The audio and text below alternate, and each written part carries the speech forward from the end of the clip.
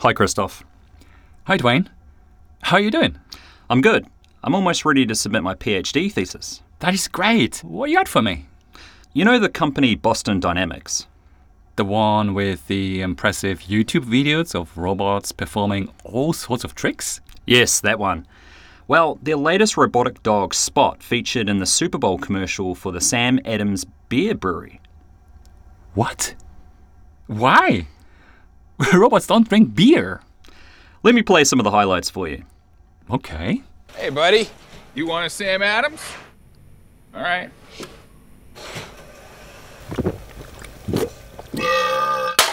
Hello. Your cousin from Boston. What do you think? The camera was on the cousin while the Spot robot drank the beer. Exactly. Nice editing, wouldn't you say? Yes, they nicely worked around the problem that a beer shower could short-circuit the robot. Plus, Spot doesn't have a mouth, so there is no way to even catch the beer, let alone digest it. Well, it gets better. How about this scene? I should text her, right? Take it. So the Spot robot shakes its head to indicate that he should not send the text message, and then takes the phone off from the cousin from Boston. Yes. Would you not take relationship advice from a robot dog? I'm not sure. What do you think about the commercial? It's funny. It even includes a robot photocopying its arse. Point taken. But how did a high-tech company that got its start producing robots for the US military wind up as a novelty in a beer commercial? Good question. Shall we talk about it? I think we have to. This is the Human-Robot Interaction Podcast. I'm your host, Christoph Bartneck.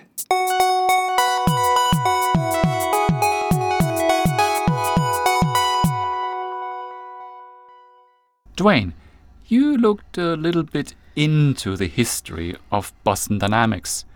How did they get started? Well, the company was founded in 1992 by Mark Raibert while he was working at the Legg Lab at MIT. Raibert had been working on developing dynamic robotic products since the 1980s. Other members from the lab also joined the company, and in 1995 the company separated itself from the university altogether.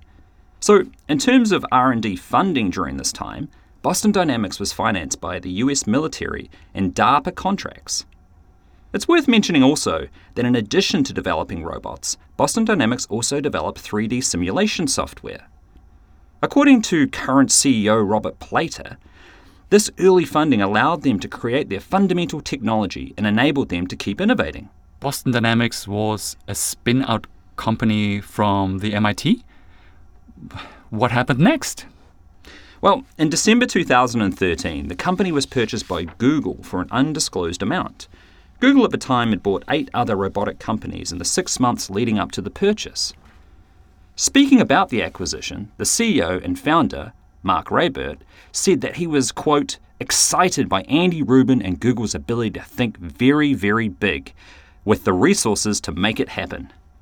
Anyway, the 9 robot-focused companies became a new robotic division of Google called Replicant, which was led by Android co-founder Andy Rubin. What companies did Google buy? Among the companies acquired were Shaft, a startup developing a humanoid robot for helping out in disaster efforts, Industrial Perception, a startup that worked on computer vision and robot arms for loading and unloading trucks, Mika, which built humanoid robots for research purposes, and Redwood Robotics, which designed robot arms. Returning to Boston Dynamics, as already mentioned, up until this time, they had been funded via government contracts. However, Google had no interest in being a military contractor. This meant this revenue stream stopped. Turns out, owning Boston Dynamics is an expensive undertaking. It reportedly cost Google around $50 million annually. Still, under Rubin, Boston Dynamics was permitted to continue its research. However, in October 2014, Andy Rubin left Google. A year later, the co-founder of Replicant, James Kuffner, also left. This is Rob Cheek from Hyundai. Boston Dynamics is currently owned by Hyundai.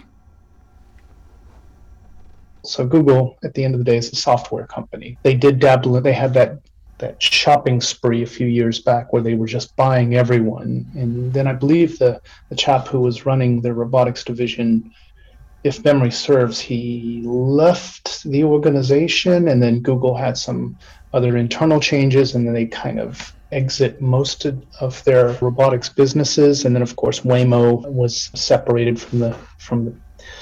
Shortly after, Google, now Alphabet executives, had realized that Boston Dynamics was not going to generate substantial revenue anytime soon.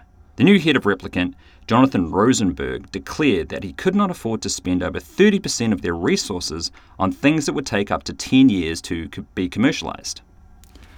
I think Google could have also held on to Boston Dynamics in the same way that Hyundai is holding on to it right now as well. You're not responsible for their decisions, and maybe they made the wrong decision. But if you could go back in time and advise Google, what would you advise them? I don't know if I would have agreed with Google's decision. For Hyundai, the outcome was good. If I were working on Team Google, then I probably would have advised against it. It seems like Boston Dynamics' move through Google was largely connected to the people coming and leaving the organization. Still, Google did hold on to Waymo, and they also created the Everyday Robotics Group. Google's position is similar to that of Hyundai's. They both operate in the area of autonomous vehicles and mobile robots. The Everyday Robotics robot is a wheeled platform with a robotic arm, just like the Stretch robot from Boston Dynamics. Google could have just kept Boston Dynamics, although the Everyday robot is targeted at the home, while Boston Dynamics is targeting logistics centers with their Stretch robot. We can speculate maybe 20, 30 years, but it always just took companies in the past around 3 years to realize they do no longer want to own Boston Dynamics. Mm-hmm. So Google must have changed their mind within 3 years. Mm-hmm. Would this not be a clear warning signal that maybe there's something wrong? Well, it could be, and I guess if you were the board at Hyundai, you'd want to be taking a close look at that, and in particular if you were shareholders of Hyundai, you'd want to be asking the board about that. They're welcome to do with their money what they wish. But I guess, yes, you'd want to have a look and say, why has this asset been sold? Did the buyers find out that in fact it wasn't as good as what they thought it was, and now they want to flick it on? Very often when you buy something, it's a phenomenon in the market called asymmetric information. The seller knows something that you don't. So if you think about buying a used car, the seller knows something about that car that you don't. And it's hard for you to find that out. What that means is that you can end up overpaying for a car. You wanted a good car, you ended up with a poor one because you couldn't really tell. And potentially that's true here. Hyundai probably only find out what the real usefulness and value of that company is once they've bought it. And maybe they find out it's not as good as what they had hoped. I don't know. This is Stephen Hickson from the University of Canterbury. It is interesting to note that Google dropped their motto, "Do no evil," in 2018, shortly after they had acquired Boston Dynamics. Given that Boston Dynamics was previously financed through the US military, this does seem to be a logical step. I remember that Google employees protested against Google working for the Pentagon in 2018. The true motivation for Google selling Boston Dynamics will probably remain unclear. What happened to the other robotic companies that Google had bought? According to the New York Times, all the robotic startups purchased by Rubin were either sold or shut down by Alphabet.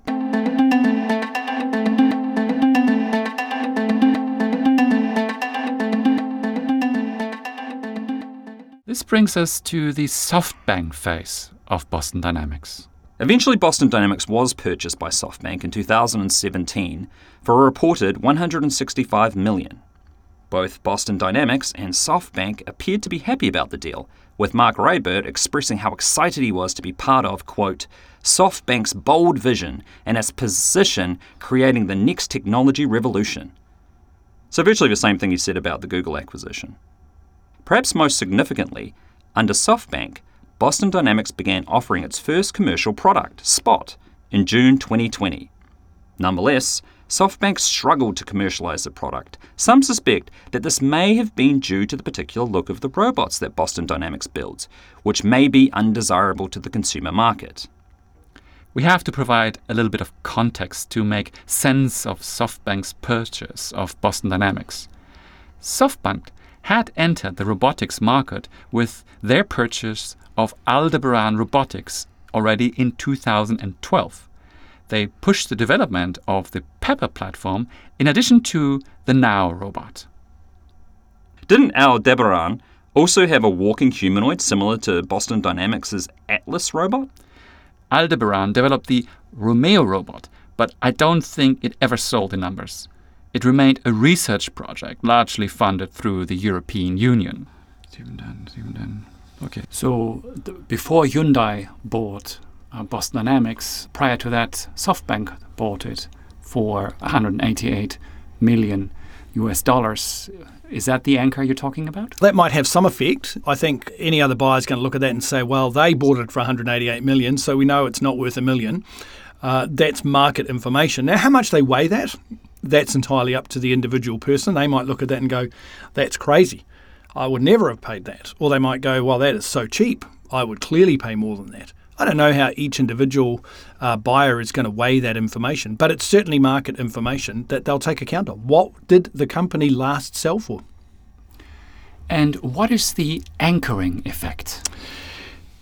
When you're determining a market price, in a perfect world, you'd think that what economic agents would do is assess the value of all the information that they've got, weigh up the future risks and possibilities, and come up with a price that they feel comfortable with, including all of the risk which they are taking on, the uncertainties, the things that are unknown, and encapsulating that in a market price. However, people don't act independently.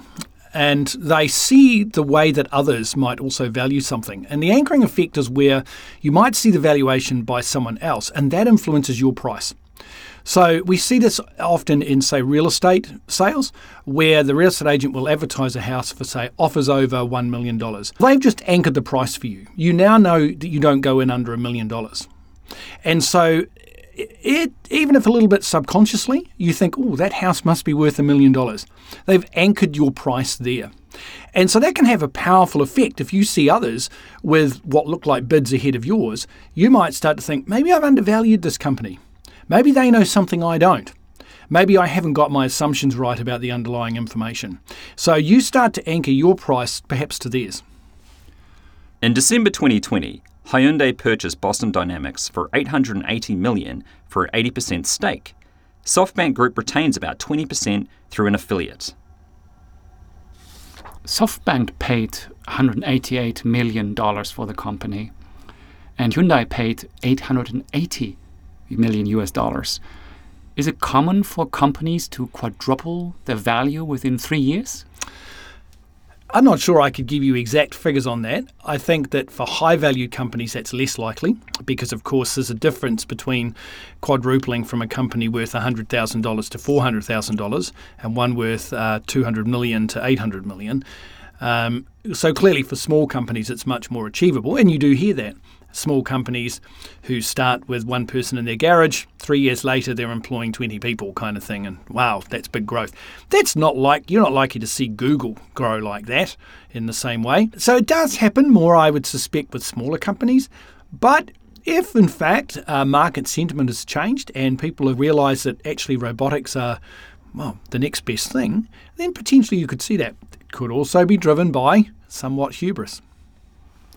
But the question comes when it almost seems that's quadrupling of the value. It almost seems that way, that the vision of the future is what they bought. And as you said, maybe it's true, maybe this vision will come to life, maybe not, or maybe it will going to take 20, 30 years, maybe even longer to realize. As we agree that you can't really predict the future, right? We don't know what's going to happen, so we can't ultimately judge Hyundai for their decision. But the one thing that I'm personally concerned about is when rational decision-making is clouded by not justified... By hubris. Yeah. Yeah, and that may well be true. They may well be overly optimistic about what this brings. But that's the nature of the dynamic capitalist system that we have. It's a process of discovery as opposed to mandating. Firms are having to try and work out where their next best option and alternative is in an uncertain world.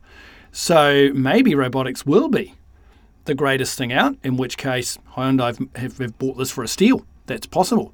Or maybe they're overly optimistic about this and that it turns out not to be the thing. Or it turns out that robotics is the thing, but not this expression of it. Someone else emerges into the market with a better product, which just simply sweeps the floor. And so Hyundai go, well, we betted on the right horse race, we just didn't bet on the right horse.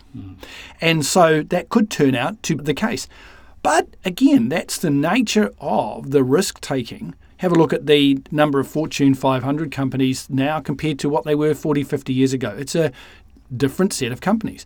Some companies adapt, some change, others don't. How many Kodak products do you buy today? And yet Kodak was one of the world's biggest companies back in the day. So that's the dynamic nature of this, and some choices turn out to be fantastic. Other choices turn out to be, if we had that time again, I don't think we'd do that. Hyundai is positioning itself as the leading robot manufacturer as well as a smart mobility solution provider. At CES this year, the company revealed its grand vision for the future of mobility, moving beyond the traditional view of transportation and using robots as a medium between the real world and the metaverse, among other things. Speaking about this acquisition, now Chairman Mark Raybert said that, quote, Hyundai and Boston Dynamics is a match made in heaven. Hyundai is a mobility-driven robotics company making robots that can go anywhere on Earth and beyond. He also highlighted that having all the resources of Hyundai is a, quote, huge asset for Boston Dynamics. Does this sound familiar? It does. Nonetheless, Hyundai appears to be focused on becoming a mobility solution provider, and they have deemed robotics to be central to that vision. Mobile robots in warehousing, manufacturing, and infrastructure are expected to reach $64.9 billion in 2030.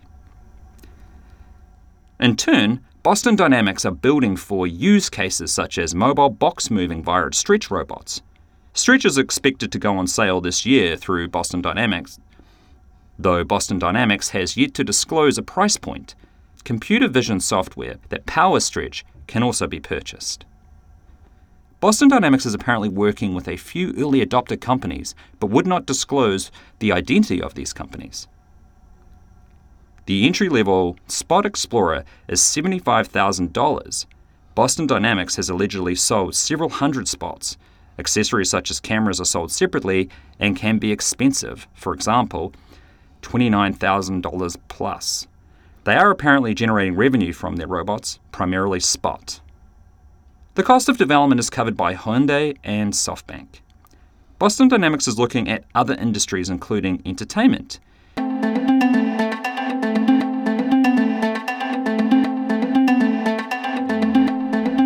To better understand Hyundai's strategy, I had the pleasure to interview Rob Cheek. My name is Rob Cheek. I work for the investment banking arm of the Hyundai Motor Group. I look at investments for the group, both internally and externally. So what does that mean? On the one hand, we look at companies, specifically robotics and emerging technologies that may be of interest to the group for direct investment or for investing in or partnering with or perhaps acquiring. And we also work with external clients as the banking arm for investments that some clients may want to invest in. External, when I say external, I mean outside of the Hyundai Motor Group. It's a conglomerate of companies. The parent company is the motor company. Why did Hyundai buy an 80% share of Boston Dynamics? You get extra points if you do not use the words synergy, strategic, sustainable, and future. Oh my first sentence had all those words. What am I going to do? Yeah, without using those words. As you probably can tell from CES this year, we did not show any cars. It was all robotics.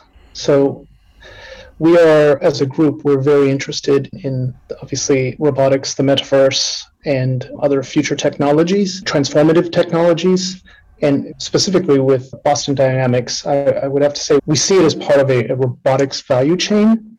where we see their technologies can be applied to manufacturing, construction, automation, logistics. So not only is it, we believed, a good investment for the group, but also as a business arm to serve other customers outside of the group. We also believe that the capabilities of the team at Boston, working with companies together, can generate tremendous value for not only our organization, but for external customers as well. Hyundai already has industrial robots since 1984. Why did Hyundai need Boston Dynamics? That's a good question. We do have a large presence in industrial robots, one of the biggest in the world. Having said that, as you know, traditional industrial robots are a red ocean, not terribly flexible. We see the technologies at Boston Dynamics and the team and what they can do in next generation robotics being very promising in terms of where we can deploy those for businesses. And we see use cases that are really what we believe are far beyond what the general market would see for perhaps Boston Dynamics and industrial robots in general. Is Hyundai building the Boston Dynamic robots? I'm sorry, but I cannot comment on that question.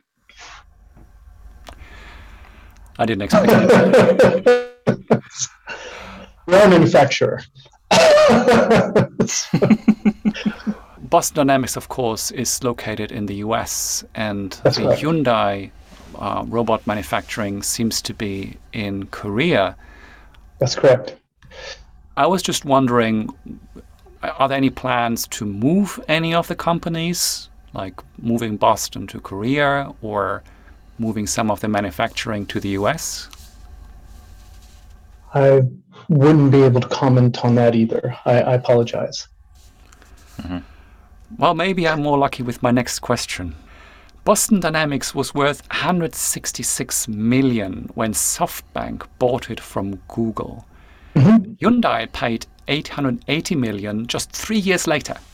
How did Boston Dynamics quadruple its worth in such a short period of time without selling a single robot? So that's a great question, and I think that might be answered in 2 or 3 parts. So the first part would be in terms of the value of Boston Dynamics growing over a 3-year period. If you look at all asset classes, no matter what it is over the past few years, you can see that valuations across the board, no matter what it is, have risen. In particular, technology companies, robotics and AI in particular, have climbed at an even faster rate during the same period. When it comes to the selling of a single robot, I can say that there could have been sales, but it's just something that wouldn't have been published. Okay, my interpretation out of that would be, since Boston Dynamics had so much to do with the military in the past, that maybe they provided some robots to the US military? I can't comment on that. What are some of the primary value factors other than the sales of a single robot? Then we're just trying to understand what makes it so valuable. That's a good question. So really, when you value a company like Boston Dynamics or any emerging technology company, you look at the potential of that technology, of that team, and where you could turn that or transform that into a business or into sales at the end of the day. And it doesn't necessarily have to be tomorrow or even next year. But when you look at it, and I'm sorry to use the word strategically, then it makes sense to value that for its potential. And you can see with any number of technology companies, ranging from, say, an Amazon, or who wasn't profitable for 20 years, but people continued to pour money, or rather investors continued to pour money into Amazon until it finally hit BEP and then became profitable. And then once it hit that tipping point, we all know what happened. So when it comes to a company like Boston Dynamics or some other promising robotics or AI companies and investing in them, you have to value on what the potential is and how you envision that business growing in the future. So there are aspects of facts I assume, but also factors of, you mentioned vision. So how are these being calculated into a dollar value? Mhm. When you value companies in emerging technologies, traditional valuation metrics are not particularly useful. There are several models that you can use, but generally you want to value the potential of the investment rather than the traditional metric like PE or PB or some other metric which may be used for, let's say, if I was investing in a steel maker or something like that. You can look at something like, for example, the effectiveness of the organization's marketing. For robotics companies, Boston Dynamics has been very good at marketing themselves in the media. That's why they're kind of the rock stars with the general public, as well as with the robotics community.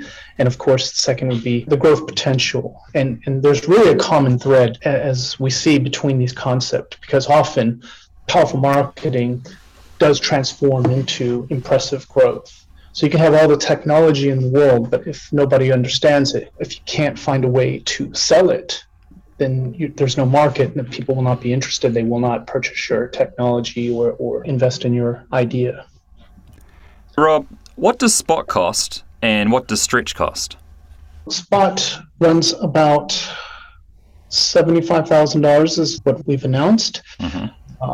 Stretch, we haven't published the price of that. However, as you probably know, we have a deal with DHL right now.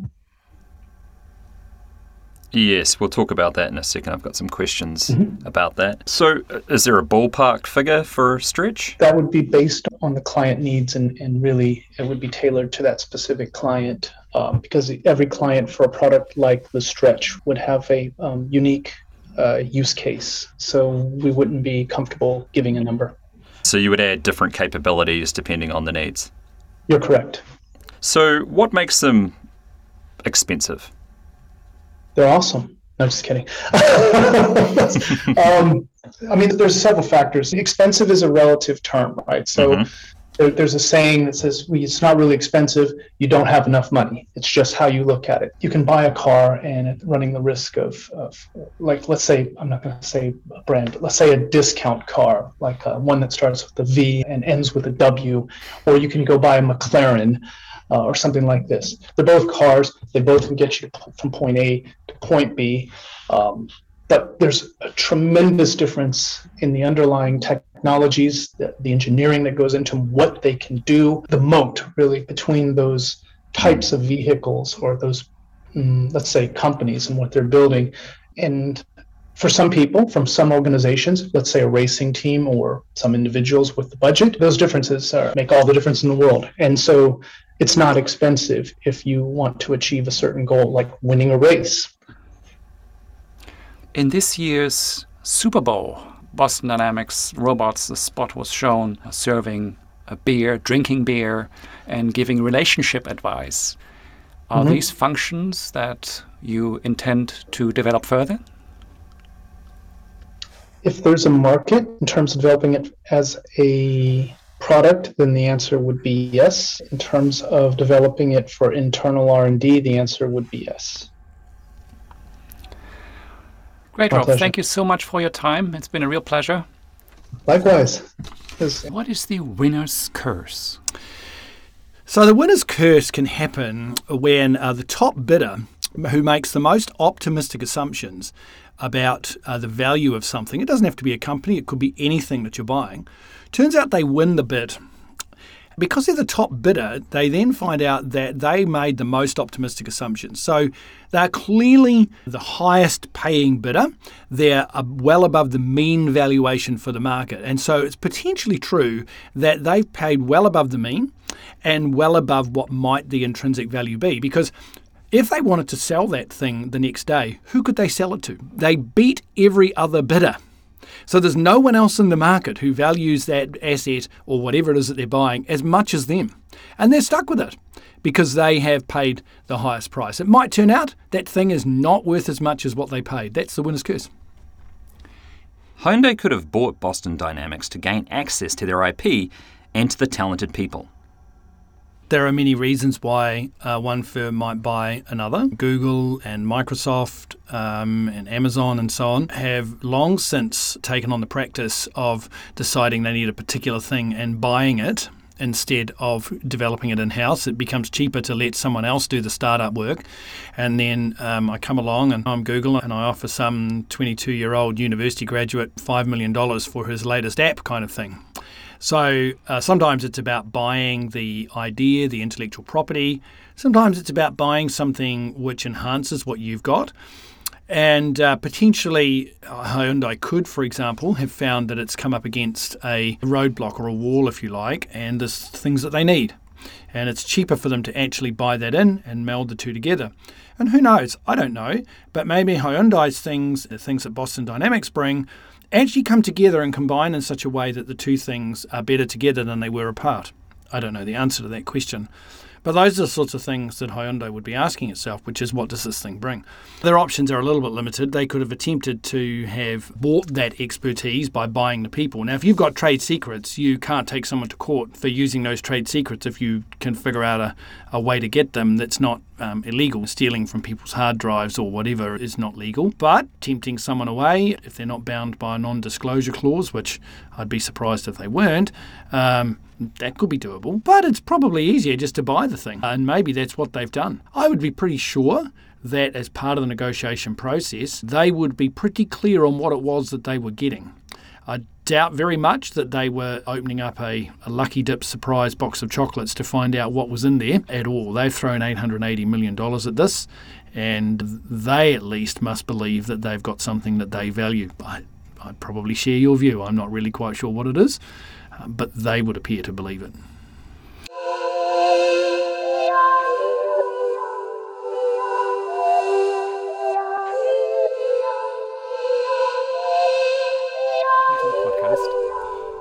The reason why we asked you to contribute to this podcast is, of course, Boston Dynamics and its history. And one of the questions that we had where we really need an expert for is, how is a company or the value of a company evaluated?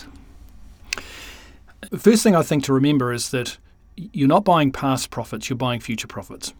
So what has gone on in the past is largely now irrelevant. What you're buying is the future. And different people who might be interested in buying that company have to weigh up the information that they've got. Now, it might be that everybody in the market who's looking to buy that company has the same information, but different people will weigh that information differently. Different people will have different views about what the future might hold. So there's risk in that. Nobody can look forward and say that this is going to be a sure winner or this is not. That's the inherent nature of having to value that company. So some people are going to have different valuations. You'd think everyone would agree on the price. Not so. Some people are going to see that value differently. Is it necessary for a company to have made any sales? No, remember, what you're buying is the future, not the past. What's gone on in the past is now largely irrelevant. It's what we call a sunk cost, if you like. So it's all about, what am I paying now for what I'm getting in the future? And how difficult is it to predict future profits? There's a saying in economics, forecasting is difficult, especially when it's about the future. And I think that's a key problem most people are going to have. You have not only know about the product that you're buying into, but about future market conditions. And many of those things are going to be unknown. So what might be looking like the winner today is taken over by something else. So people who are betting on, say, hydrogen fuel cell technologies for cars may well have it right. But what if there's another power source which we haven't even seen yet that comes through and wins it? Well, you can't easily see that. So there's risk that you have to weigh up when deciding which horse to back. What conclusions can we draw from all of this? I do have some concerns about legged robots. Robots on wheels or tracks or even drones can do similar things, but at a much cheaper cost. Other companies such as Honda already stopped their Asimov robot program. They worked for so many years on this. And Honda is also a car manufacturer with experience in industrial robots. Yes, they are similar in that respect, and they stopped their two-legged robot. Hyundai also already indicated that Boston Dynamics' Atlas robot will not make it to the market. I asked Rob about it. Will Atlas ever be a product? We are considering that. Okay, that's not a very long answer. My personal view towards humanoids in general, the Atlas would be very expensive. It would not be an easy sell, and the resources it would take would be considerable for most customers in the near term. In the longer term, mid-longer term, then yes, there is the potential, once we can figure out how to manufacture something at scale and at a cost that makes it a compelling investment for most businesses. This is what Boston Dynamics' CEO said about Atlas in a recent CNBC interview. I do think robots will ultimately have relationships with their owners that could be rewarding and interesting. I don't see Atlas as being that product. Several other companies are developing four-legged robots, but they are still very far away from commercialization. They appear to be only technology demonstrators and hype-generating machines. Oh yeah, which ones? We have the rideable robotic goat from Kawasaki and the rideable unicorn from XPeng, a Chinese electric vehicle manufacturer. Both are automotive companies. But what about commercially available four-legged robots? Ghost Robotics is selling their Vision 60 robot, which is very similar to Spot. And there's even an open source hardware project called Mini Robot Dog and Open Dog Vision 3. A fundamental question is if and when Boston Dynamics will become profitable. This is what their CEO said about their income. Really, through the investment of our owners, such as SoftBank and Hyundai. They're really covering the cost. Now, we do have significant revenue at this point, which is also helping. We're generating revenue currently from the sales of our robots, primarily Spot. We have a little bit of time before we're profitable, but we're on a great trajectory so far. Boston Dynamics will of course be given a certain amount of time by Hyundai before they will have to become profitable. How long do they have? I asked Rob about this. Within the next couple of years. So could be sooner, and it could be at the tail end of that, but within the next couple of years. The market for Spot in particular will be limited due to the high price. We asked Rob about their sales data. He told us that Spot currently costs between $90,000 to $250,000 US. So how many units have been sold, Spot and Stretch? We cannot disclose that information, but we are selling them, and it is ongoing. At least we asked. Here's what Stephen had to say about this problem. You'd think that doesn't sound like a very profitable model, but that same would be true of IBM back in the 1950s. They sold pretty much single-digit numbers of machines, and yet today, everyone has one. In fact, everyone has one in their pockets. Your cell phone is really a computer. It's no longer a phone. So what's a high-end, very expensive business-only machine today is the consumer electronics of tomorrow. And who knows when that becomes the case. I certainly don't, but Hyundai are betting perhaps that it does. Or at the very least, there's enough of a market for relatively expensive industrial-type robots for them to make money. I don't think that's probably where they'd be going. You do have to break into the consumer market at some point just for sheer scale, but we've seen it time and time again. Things that were once the preserve of only the very wealthy become available to the everyday person at some point in the future. It seems reasonable to assume that if Boston Dynamics was selling a large number of robots, then they would be inclined to brag about it. They do not present any sales data. They only say they intend to produce 40 to 50 Spots per month, and that they have a large contract with DHL, which includes a large budget for R&D. They might start earning money with Spot, but it is unlikely that this will be enough. Stretch is the first robot that they started to sell after being bought by Hyundai. Stretch is much closer to an industrial robot that Hyundai was already selling since 1984. They have a large robotics division. The question emerges, Why did Hyundai need Boston Dynamics if they already have a strong robotics division? Yes, and what happens if they can't become profitable? That is a good question for Stephen.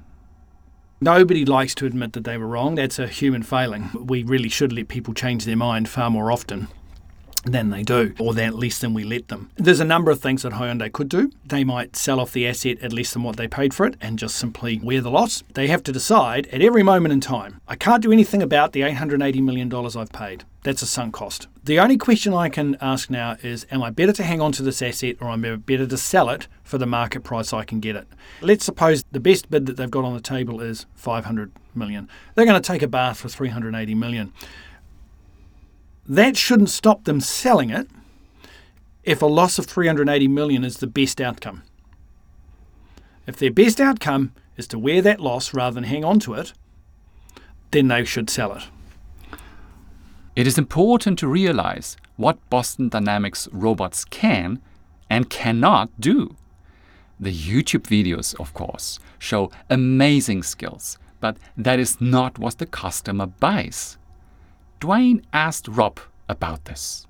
What can Spot do out of the box? Spot, right out of the box, you could have it do like basic household tasks. Obviously, it's too expensive for just a typical household. What typical household tasks are we talking about? Can it catch me a beverage from the fridge? It could get a beverage for you out of the fridge. You could actually have it go get a beer for you. But can it do it out of the box? If I would buy a Spot today and I sit on the couch and I say, Spot, bring me a beer, would it be able to do it? You would need to set it up to do that. So I would have to program it. Yes.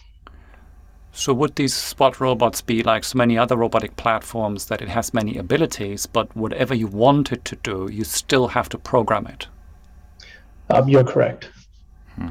So it would be like any other computer that out of the box it can pretty much do almost nothing. You always have to involve programming it. We are working on a solution to make that as simple as possible. What can Stretch do out of the box? As its use case is clearer, you can pretty quickly deploy it into a warehouse and assign it its a job. It will execute it pretty quickly. The Boston Dynamics robots, like most robotic platforms, cannot really do much out of the box. They have to be programmed first. One of the use cases for Spot is inspections of dangerous areas, such as power plants or construction sites. It's likely that Spot wouldn't be any safer than a human at a faulty power plant. It would also die.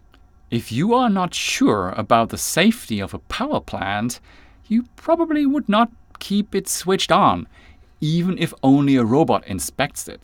The robots are also very expensive. But that is not the main problem. Dangerous environments are typically very dynamic. Building materials are being moved around, for example, hence you do not have an accurate map up front. Well, that means that you cannot program Spot up front. You need to remote control it. And if you already have a person on site to operate the robot, why not just have that person do the inspection? I am also not convinced that a legged robot would be that much better. A tracked robot could probably go almost anywhere a legged robot can, but it would be much simpler to build and to control. Not to mention flying drones that do not need to touch the ground at all. And thereby much cheaper. But that is not the only concern.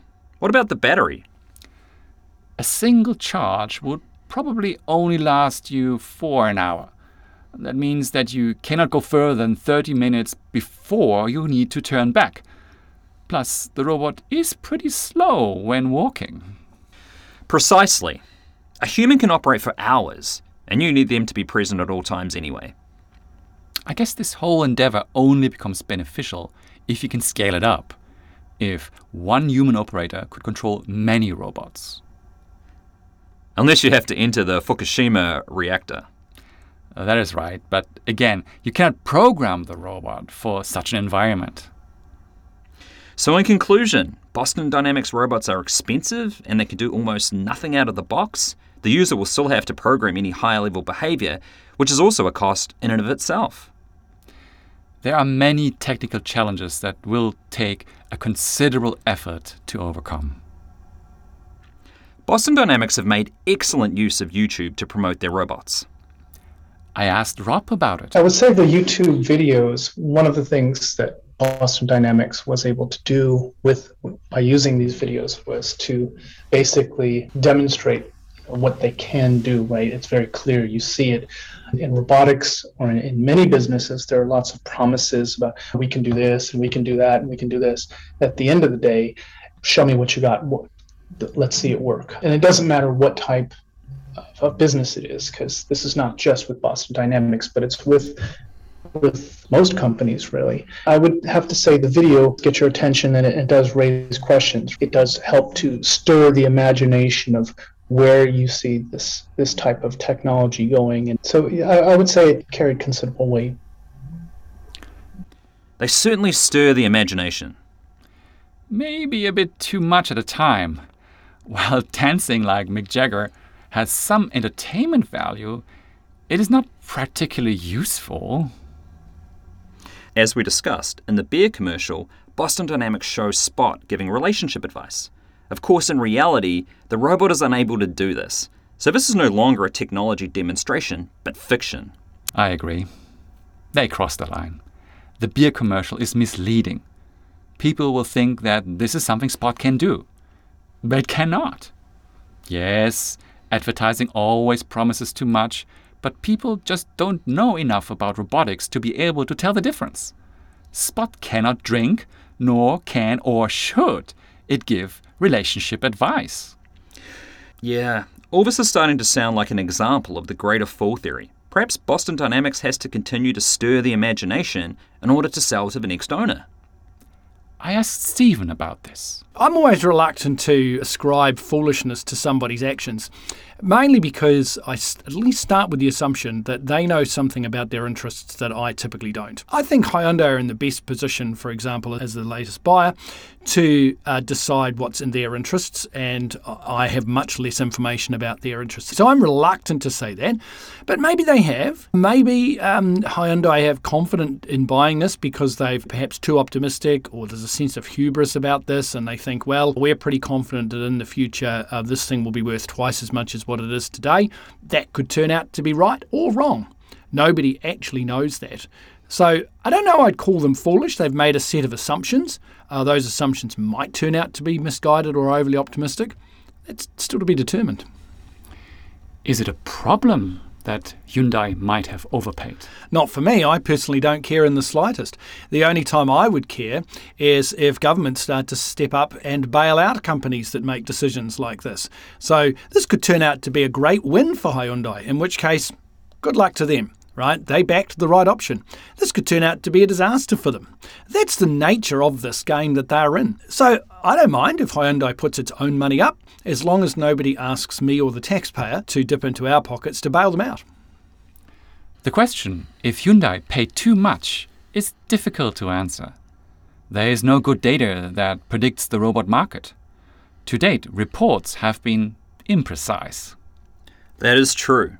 Though it might well be the case that Hyundai, with its bold vision for smart mobility and recently meta-mobility, in which robots act as digital twins for humans in order to bridge the physical and virtual worlds, may see the sort of success with Boston Dynamics that Google and SoftBank failed to realize. That is certainly possible.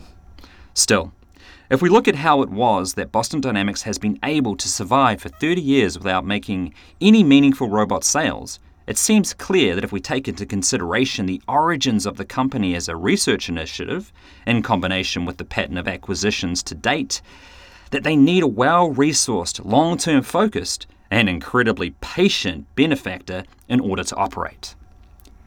Previously, Boston Dynamics videos were technology demonstrators.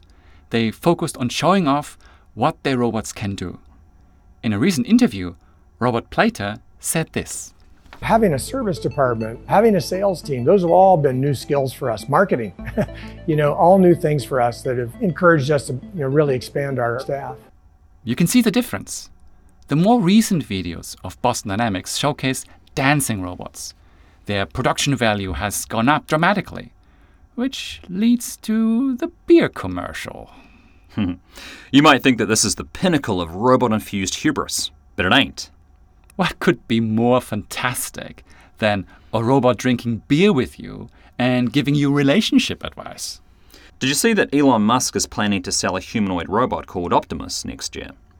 In a recent Tesla earnings call, he declared that Optimus will be more important than Tesla's cars.